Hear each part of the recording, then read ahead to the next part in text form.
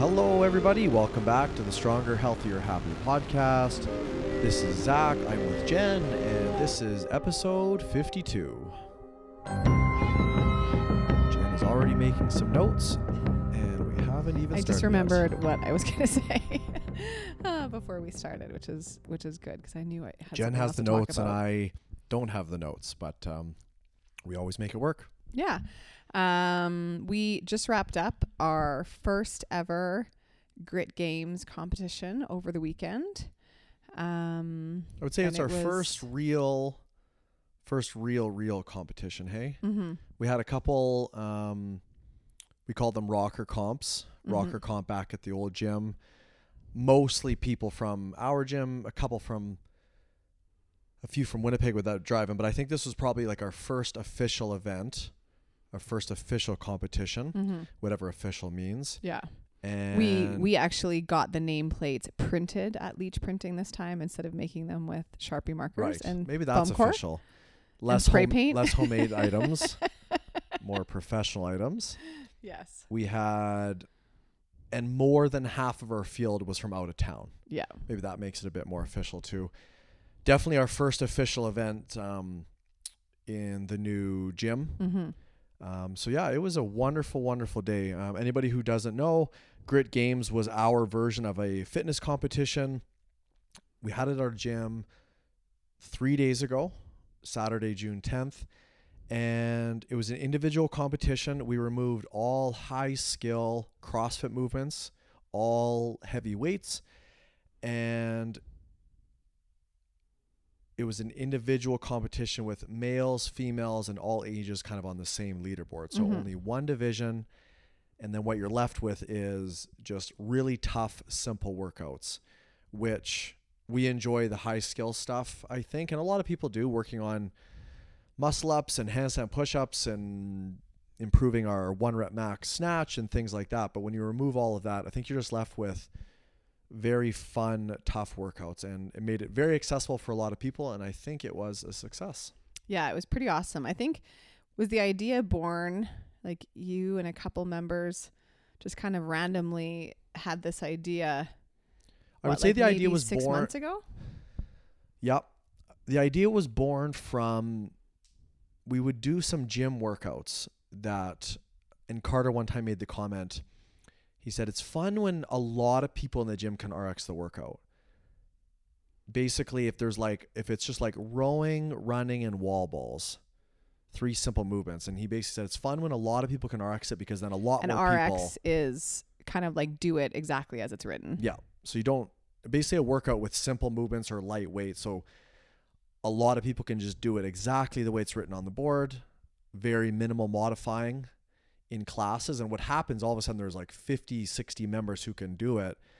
And then all of a sudden you're competing with a lot more people. So then the idea was, geez, I wonder if a competition could do the same thing. And then you could have people, instead of having a bunch of divisions and males and females separated, you could just create this kind of one mega division. That's essentially what happened. We had 44 athletes, all completing these workouts on the same leaderboard. And I think one of my favorite things about it was that it was definitely more accessible for a lot of people. And because all the athletes were on the same leaderboard, the competition was a lot more exciting because there was a lot more shuffling around. Yeah. It was very, very close in many, many events. Yeah, it was super fun to watch. It also gives people a chance to, if you're like, let's just say you consider yourself a beginner, or a novice athlete, like you're now in a competition, like you can actually compete against the best people there. You're doing the same workouts. A lot of times in competitions, just the way they've been ran is, the novice people are with novice people and intermediate and elite are with elite. So you're in the same competition, but you're kind of in your own division, which is totally cool. This was just fun to see everybody able to complete the workouts, with the same barbells, the same medicine balls, the same box jump heights. It was just, it was something different, and it feels like we're bragging about our own idea, our own event, but basically it requires a lot of work and a lot of grit to get through 4 tough, simple workouts. I think too, there was well, obviously there was a ton of highlights, but to do some shout outs, the Batchery ice cream truck came, and it was wonderful. It was kind of near the end of the day, and I think everyone really enjoyed her treats. We had Livingstone Outdoor bring a huge hot tub, but fill it up as a cold tub. And I think the athletes really enjoyed that. So it was also just fun from a planning perspective to see all of these things come together, and to have all of our sponsors and just have all the athletes there and taking pictures. It was very surreal. I just wanted to pull up the leaderboard a bit, because going into it, one of the things I was worried about when you're doing males and females in the same division, there's adjusted distances or calories and different weights, different heights for the box jump, and we were kind of hoping it would play out the way we wanted it to play out, meaning fair for everybody. But in the top 10, there was 1, 2, 3, 4, 5. So in the top 10, there was 5 males and 5 females. So it basically worked out, again, not to brag about our brains here, but it worked out exactly the way we wanted it to, where you can kind of create this sport or this competition where males and females can all go together, and it's not about male. Yeah, it's just fun that we can all do this together.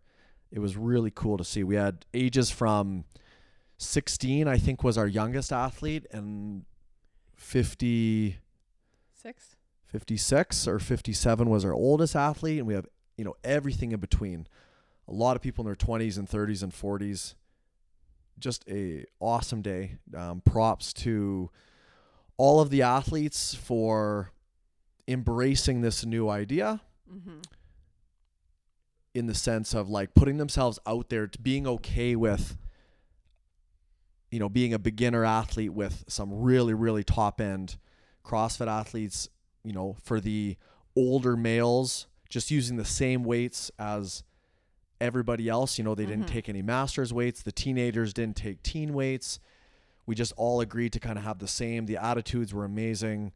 People were very supportive of each other. I think I've always really enjoyed individual competition, because it kind of just adds another element of mental toughness or grit, because you're kind of out there on your own, but then people really do support each other. That was very cool to see. And obviously a million thank yous to our volunteers. There was 44 athletes. There was close to 44 volunteers needed to make that day operate. I think there was 20 to 25 on the day of, but we had lots of people helping out leading up to the event as well. So if you had any part of Grit Games, we thank you.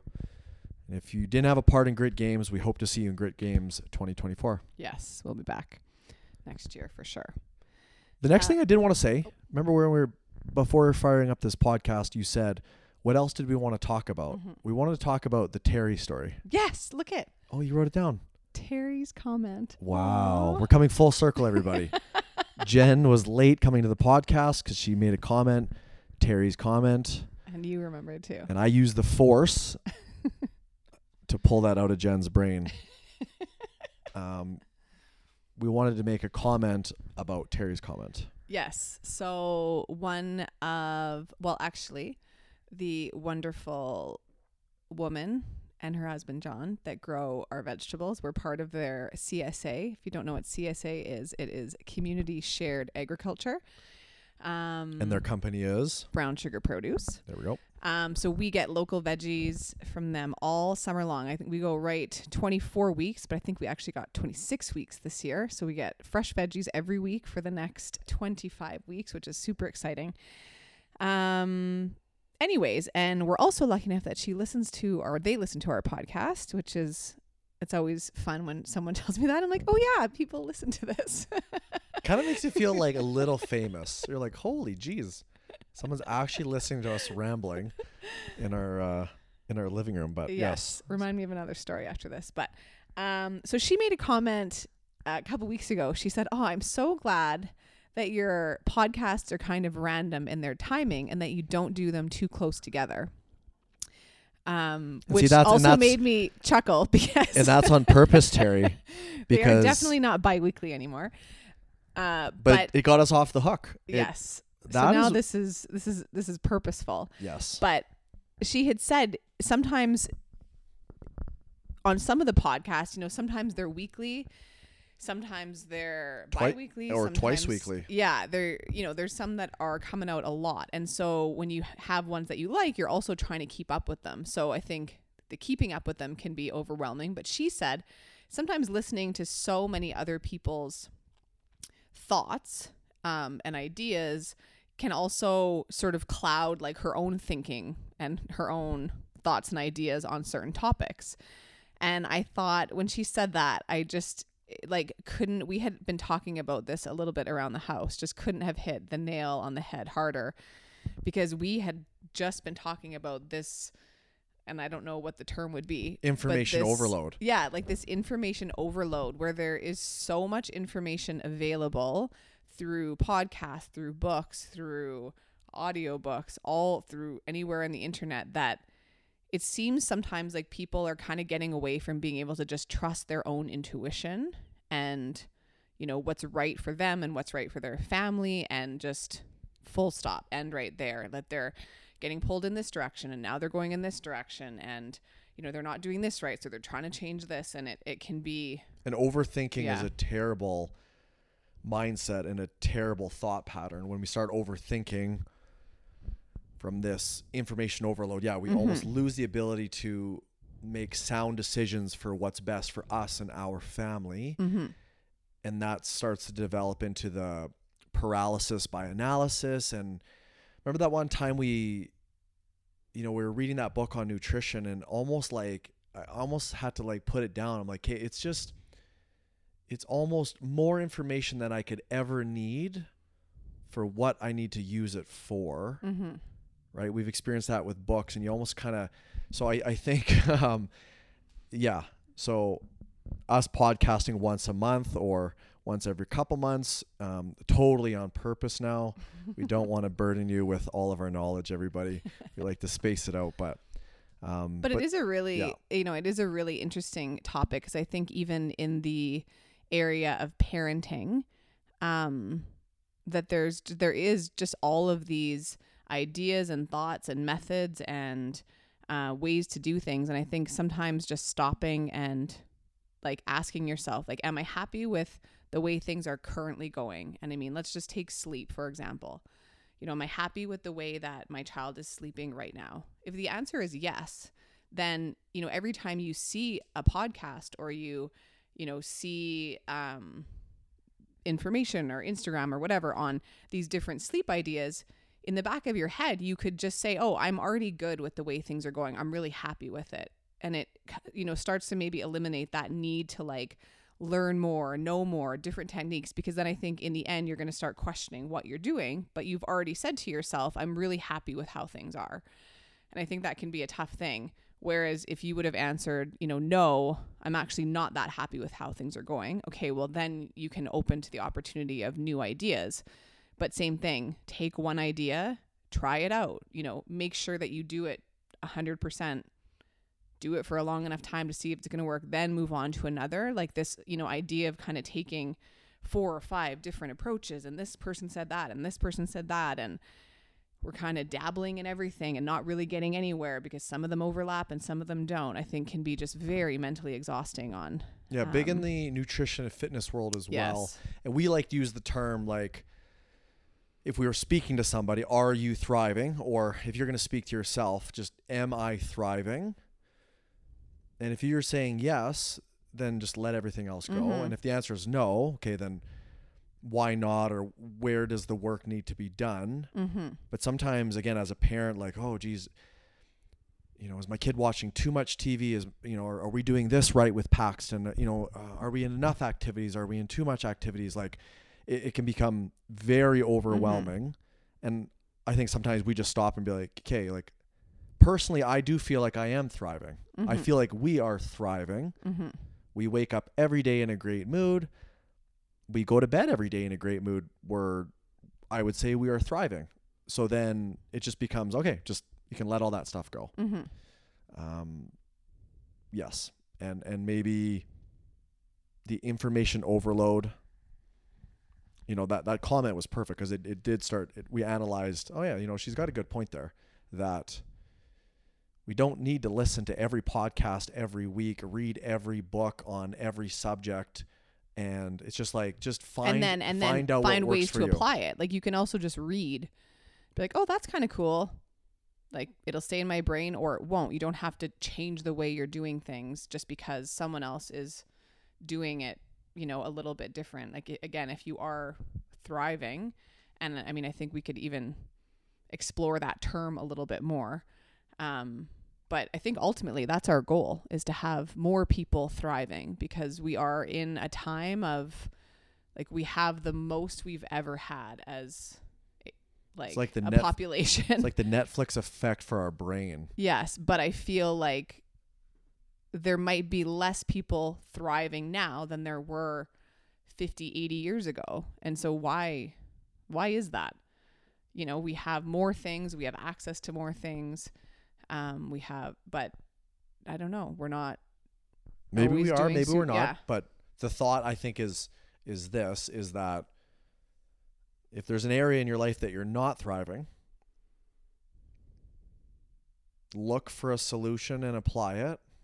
See if it makes a positive change. Mm-hmm. If you're going in the right direction, then just leave it there. But again, to break it down into our world of health and fitness, that you don't need to know that much about nutrition to make positive nutrition changes. Mm-hmm. And we're going to go into that later in this episode as well. But having too much information is sometimes not a good thing. And I wonder if in Terry's world, there's a billion different ways to farm and grow vegetables. And eventually you just have to pick a way that works for you and trust in yourself and trust in your own brain to sift through the knowledge. But at some point you just kind of have to move forward, I guess. So we don't want to be caught in this world of standing still because we're taking in so much info. Yeah, I also think it's like a good reminder to everyone that it's okay to be in a position where you're like, yeah, I'm really happy with how everything's going. Like you don't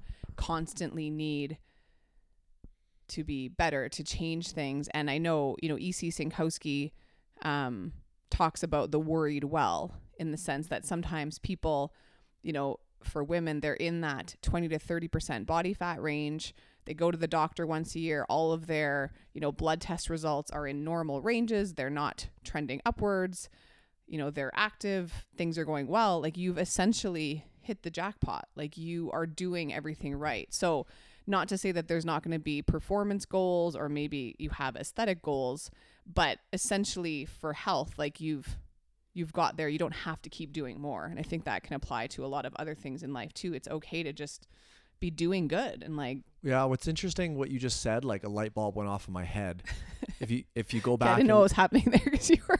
Yeah. If you go back and listen to the last podcast we did was like on plateaus. Mm-hmm. Maybe you're on a good plateau. Mm-hmm. Why is plateau such a bad word? Like it's almost like we're standing still, so it's bad. What if like you're on cruise control because you're absolutely demolishing life? Mm-hmm. Maybe that's the plateau. Mm-hmm.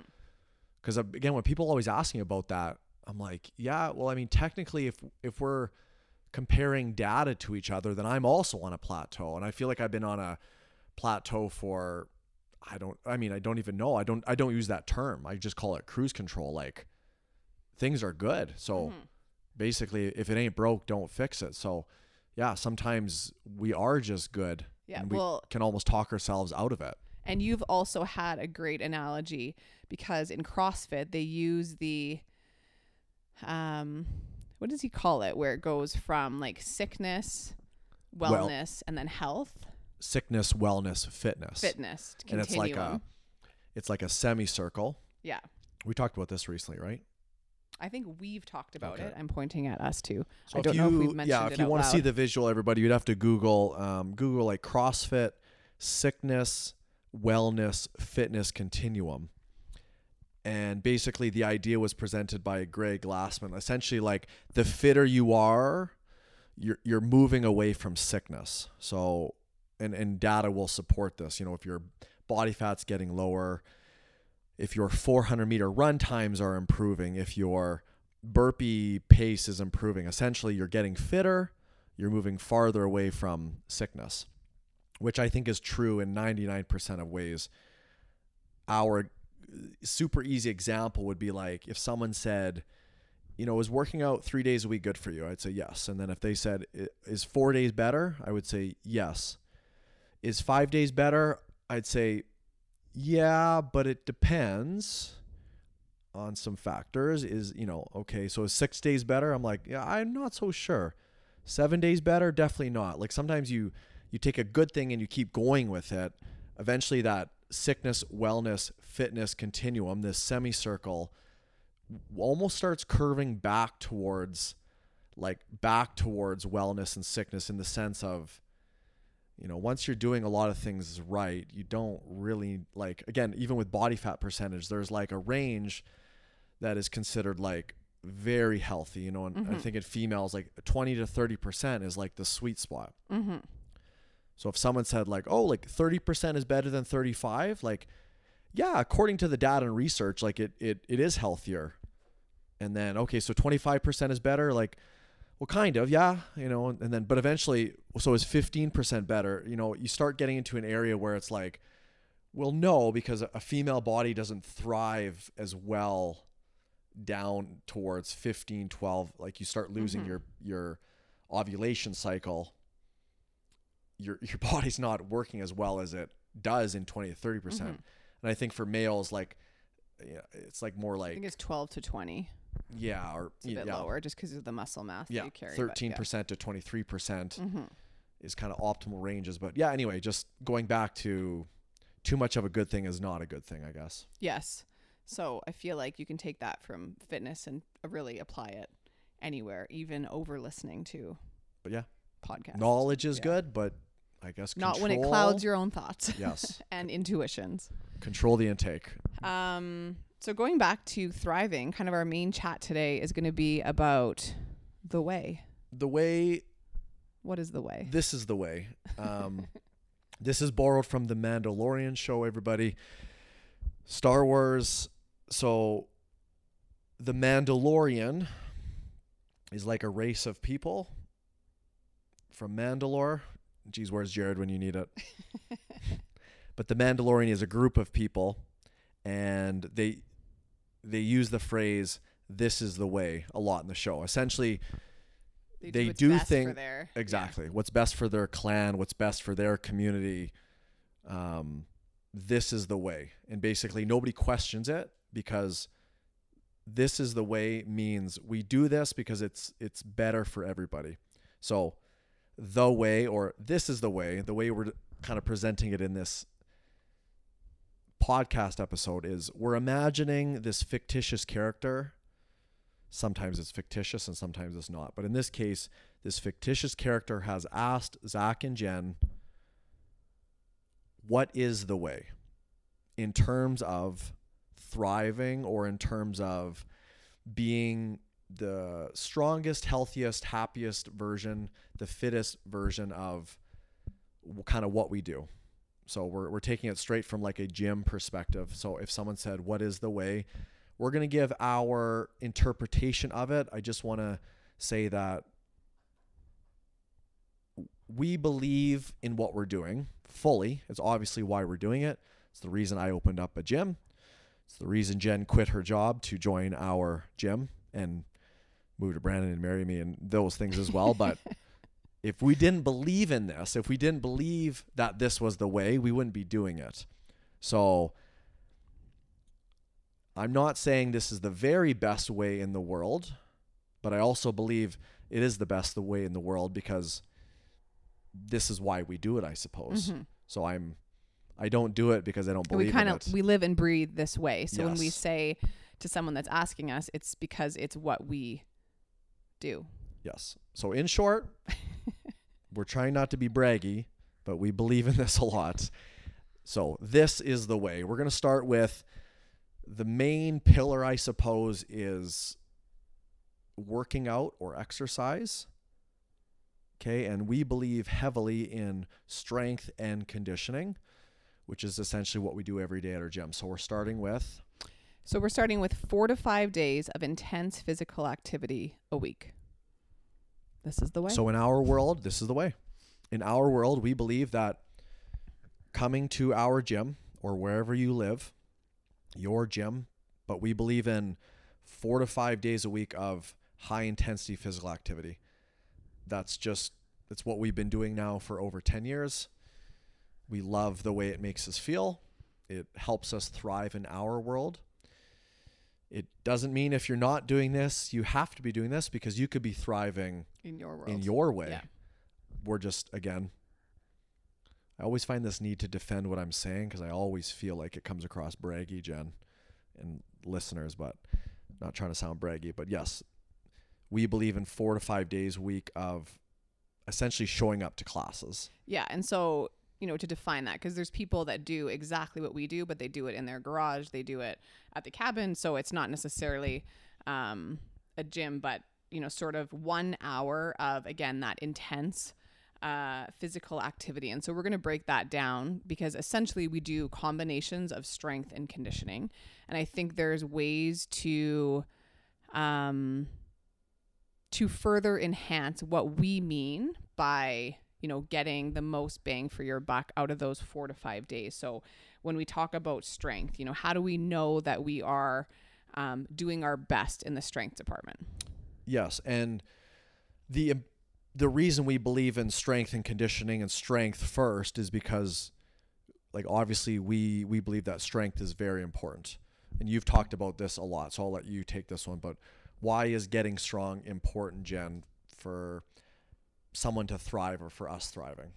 I mean, I think when you just look at the body in general, being able to move your body, move things in your house, do whatever, you know what I mean? I think having strength, it plays a huge role.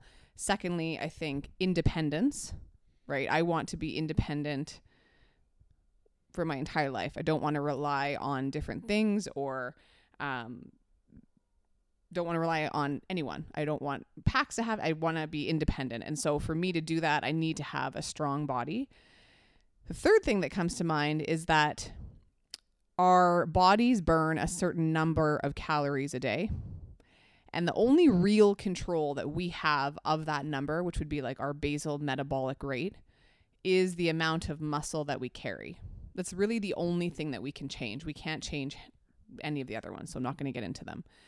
But increasing muscle mass helps burn more calories, which means nutritional freedom down the line, especially as we age, right? As we age, we're going to naturally lose muscle mass. So it's super important to build it and then sustain it. And then third, there's lots of research to support with, being stronger, being able to regulate hormones and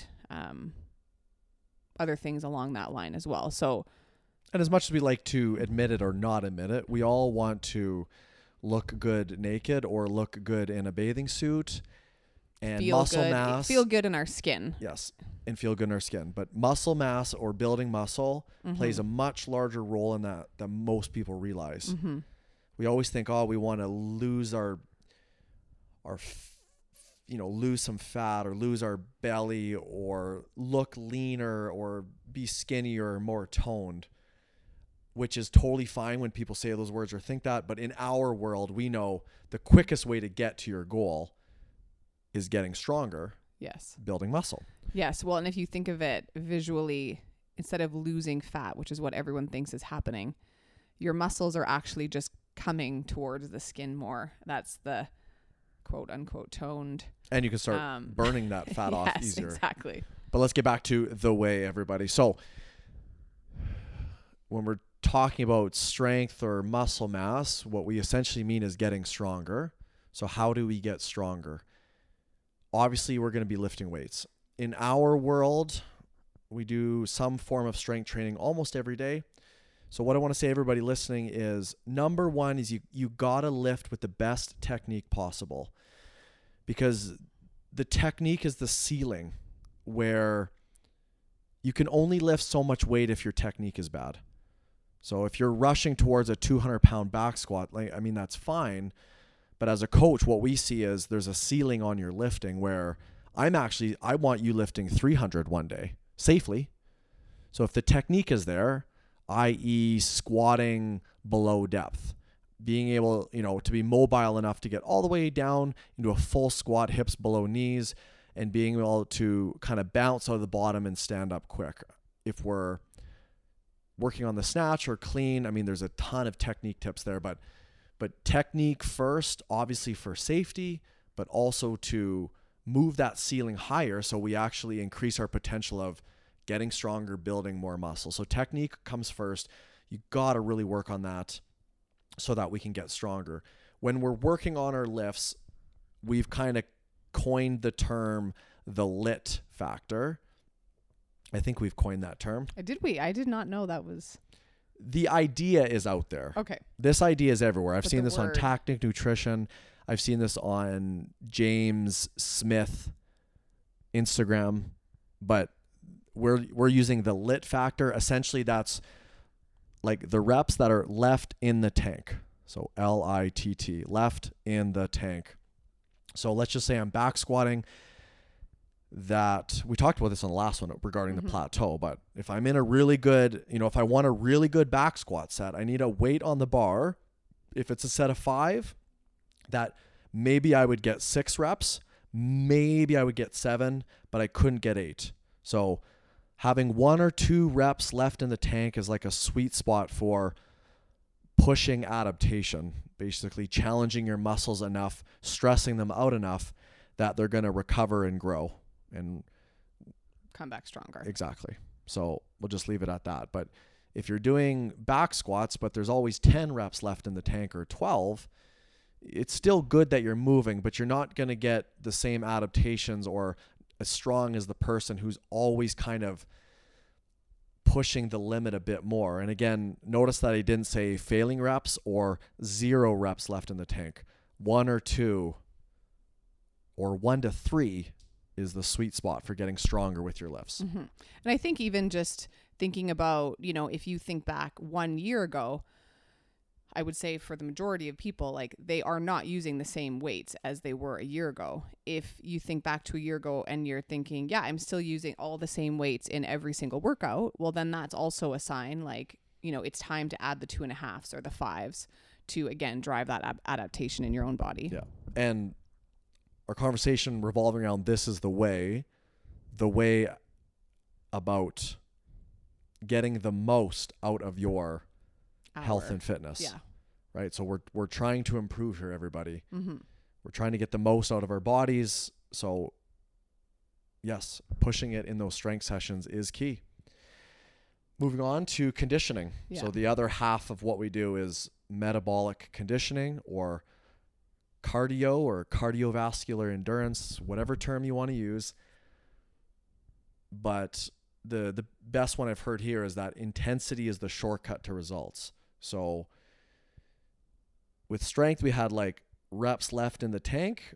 On the conditioning side, intensity, we have the rated perceived exertion, the RPE. And essentially, for most of our workouts at the gym, we're trying to sit in that like 8 to 9 out of 10, right? Maybe once in a while it hits like, we call it the red line, 10 out of 10. But I think most people in this area are hovering around 5, 6, or 7 a lot. That's generally what we see when someone is not improving. It simply comes down to they're not actually working as hard as they think they're working. I think they think they're at an 8 or 9, but what we visually see is like a 5 or a 6. So it's really working hard to, out of those 4 to 5 days a week, that 2 of them you are really pushing. This is the Ronimol, right? 1 to 2 days a week, like full send, breathe some fire, let's go, right? 1 to 2 days a week, somewhere in the middle. Maybe 1 day a week, you're like, thank goodness I even got to the gym because I almost canceled because I was exhausted. So 1 day a week, you can pat yourself on the back just for showing up. Yeah, no one's breathing fire 7 days a week. Exactly. So we're not 10 out of 10 every workout, but I think Jen and I reflect a lot. Sometimes when we finish workouts, like, what day is today? Tuesday. Right? Like Sunday, I brought it. I felt like, and I was like, even Carter was like, again, not to brag about myself, but even Carter was like, whoa, man, you're moving fast today. I was like, yeah, like that for me, that was a 9 or 10 out of 10. I really had the energy. I must have had a good sleep or a good meal, but that day I really brought it. I will bring it one more day this week, but I'm just I always got that balance of about 2 days a week. I really, really go after it. And essentially the feeling is that when I finish my workout, like I don't collapse, but like I want to lay down. I'm so tired. I want to lay down. I kind of refuse that feeling. I'm like, no, just walk yourself to a bike and cool down, but very, very, very exhausted. And again, there's a couple days in the middle there, but what we're trying to say here, folks, is you got to be careful you're not in autopilot sitting in your comfort zone. Yeah. And I mean, meaning that you really starting to pay attention that you don't row 1,000 meters at the same pace as you would row 200 meters. Good example. You don't run a mile the same pace you would run a 400. There's different paces for every workout. There's different paces for each station, and part of it is, knowing yourself. But again, and we do repeat workouts, and this is sort of the reason to see your fitness coming along. But to make sure that you have opportunities to kind of kick yourself in your own butt to go. Another great thing I want to say quicker to everybody is that if you're in group classes, hope like the way for us is group classes, because the people around you will push you. But in your group classes, you should kind of pick out like the top 5, 6, 7 people in your gym who are in group classes, and you should do your very best to keep up with them, even if it's with lighter weights or slightly easier workouts. But you kind of need to feel the speed and the intensity of what those athletes are feeling. So I've like told people, like, in our gym, if we're using some of the top people, there's a lot of people who can bring the heat. So what you should start doing is picking out people near the top. And again, you don't have to use the same weights as them, because using the same weights kind of starts to get into an area that's not entirely safe. But there are days that you could mimic their workout with a much lighter weight, or maybe one less round. Maybe it's a slightly easier version of the workout, but then like you hunt down their time, or you stay ahead of them. You try to beat them so you can feel their speed and their intensity. And then you can be like, whoa, okay. So these folks are kind of going this fast every day. I learned that lesson when I was, we were training with Tyson, is that I remember we'd be in like a clean workout. I'd ask him, okay, what's your max clean? He'd say like 330. And I'm like, okay, mine's 230. So instead of using the same weight as him and losing by 8 minutes, he's using 70%. I'm going to use 70%. And then I'm going to try to beat him. And all of a sudden you can start to feel the proper stimulus and the proper intensity. Yeah, absolutely. That's all I have to say on that one.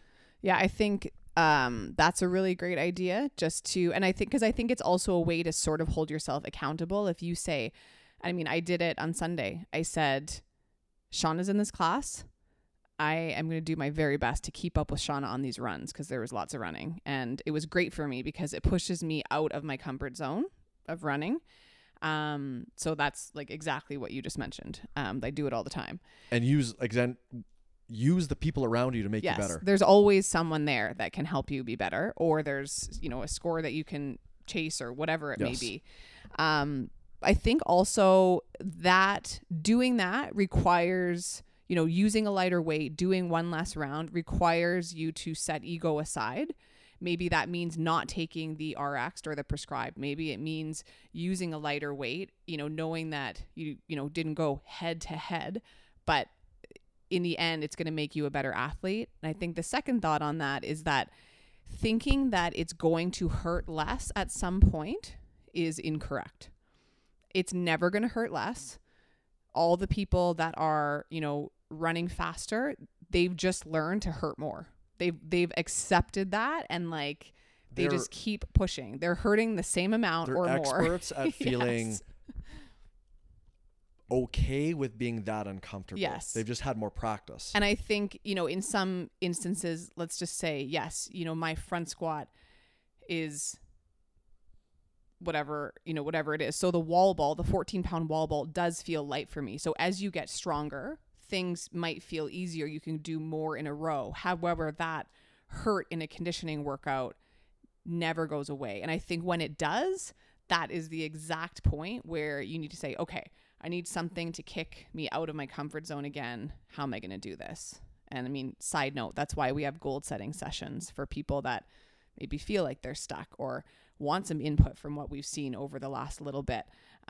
So that's what those sessions are all about, to have these conversations. But that's my thought on conditioning. This is the way. This is the way. Okay, let's move on. Next up is sleep. This is a simple one. This will be a lot shorter one.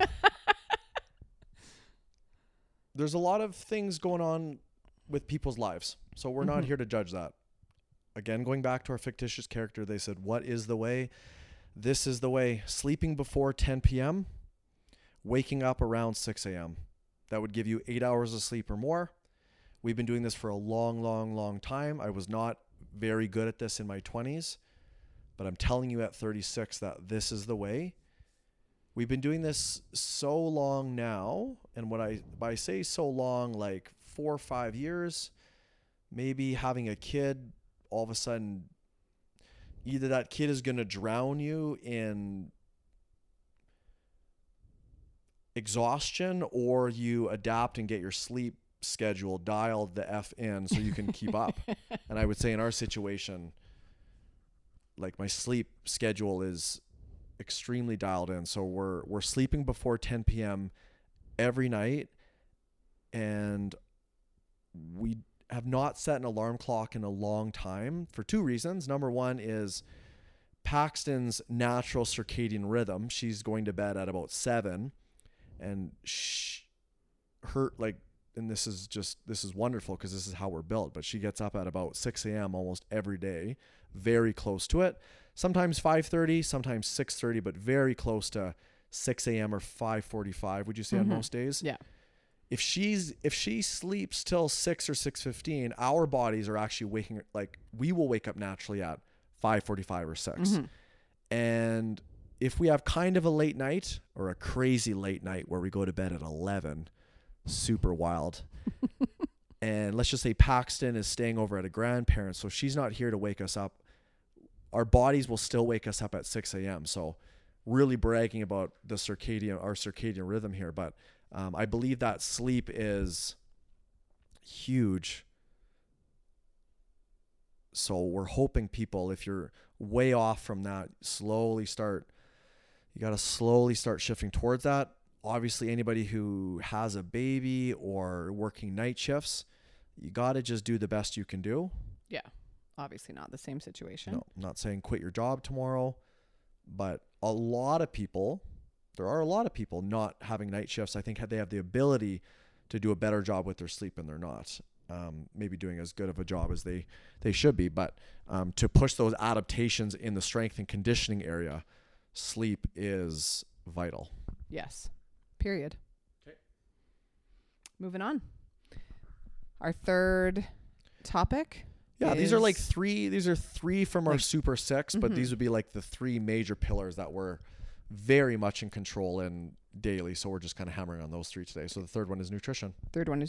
So again, we're going to keep it fairly simple here. And these principles really align with our new nutrition classes. And again, from doing this for a long time, from seeing what really works for us, and also just for knowing what works for people in general and busy lifestyles and all that stuff. The first idea is 0.7 grams per pound of body weight of protein. So take how much you weigh, pull out your calculator, times that by 0.7. That's how much protein you should be eating in a day. Yeah. And I think there's realistically, depending on your weight, I think, females, I would probably cap it at about 150, males maybe 180. I think anything beyond, I don't necessarily think we need to go beyond those numbers. Yeah, but that's a separate discussion. So just that little side asterisk. But yeah, 0.7. So, what does that mean? I'm about 165 pounds. That means for me, I'm eating 117-ish, 118 grams minimum of protein a day. And this is not by weight. This is actually how much protein in grams the food has in it. So if you're taking something like a chicken breast, you know, we just made that chart for our class. Yeah, I was just going to say, to keep this real simple, everybody, just text me right now or text me when you're done with this podcast. 204-721-2829. Do people give out phone numbers on podcasts? Too late. But just text me, hey, Zach, just listen to your podcast. I would like that protein cheat sheet. And I will just text you the protein cheat sheet that we've made for our nutrition group. We love you guys so much that it's not even a private document. We're really about helping people. So if you need a bit of a protein cheat sheet or protein, help me out here, help. Yeah.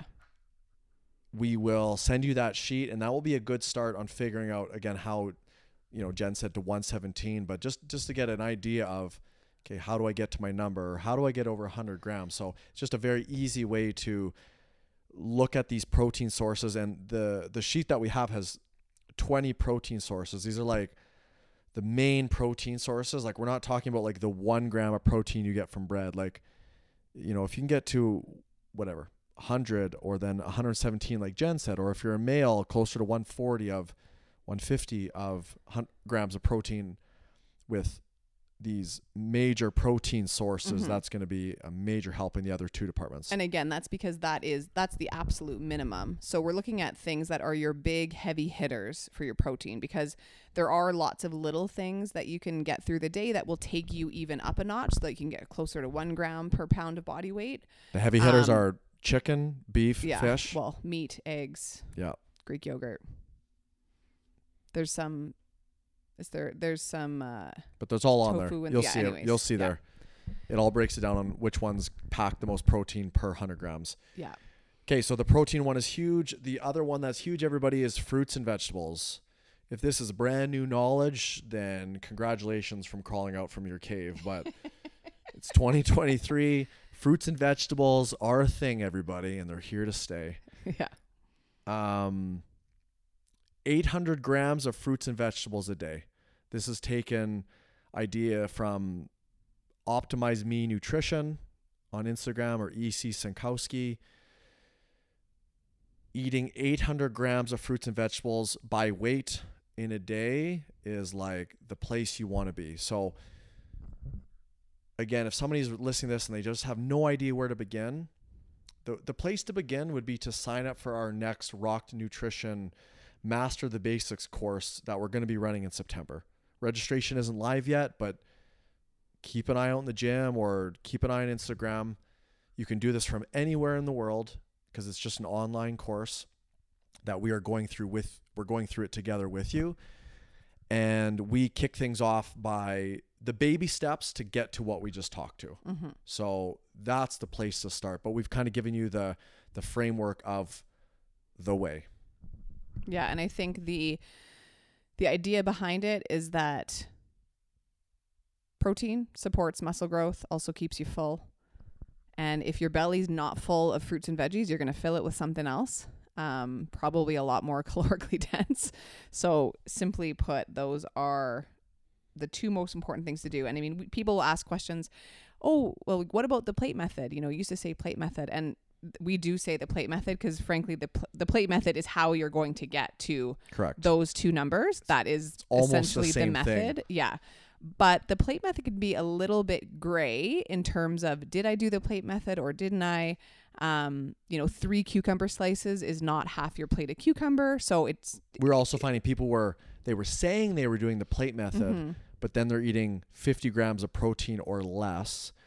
So like Jen said, it's gray, where with our course and what we just gave you, very black and white. Like, did you hit 130 grams of protein or did you not?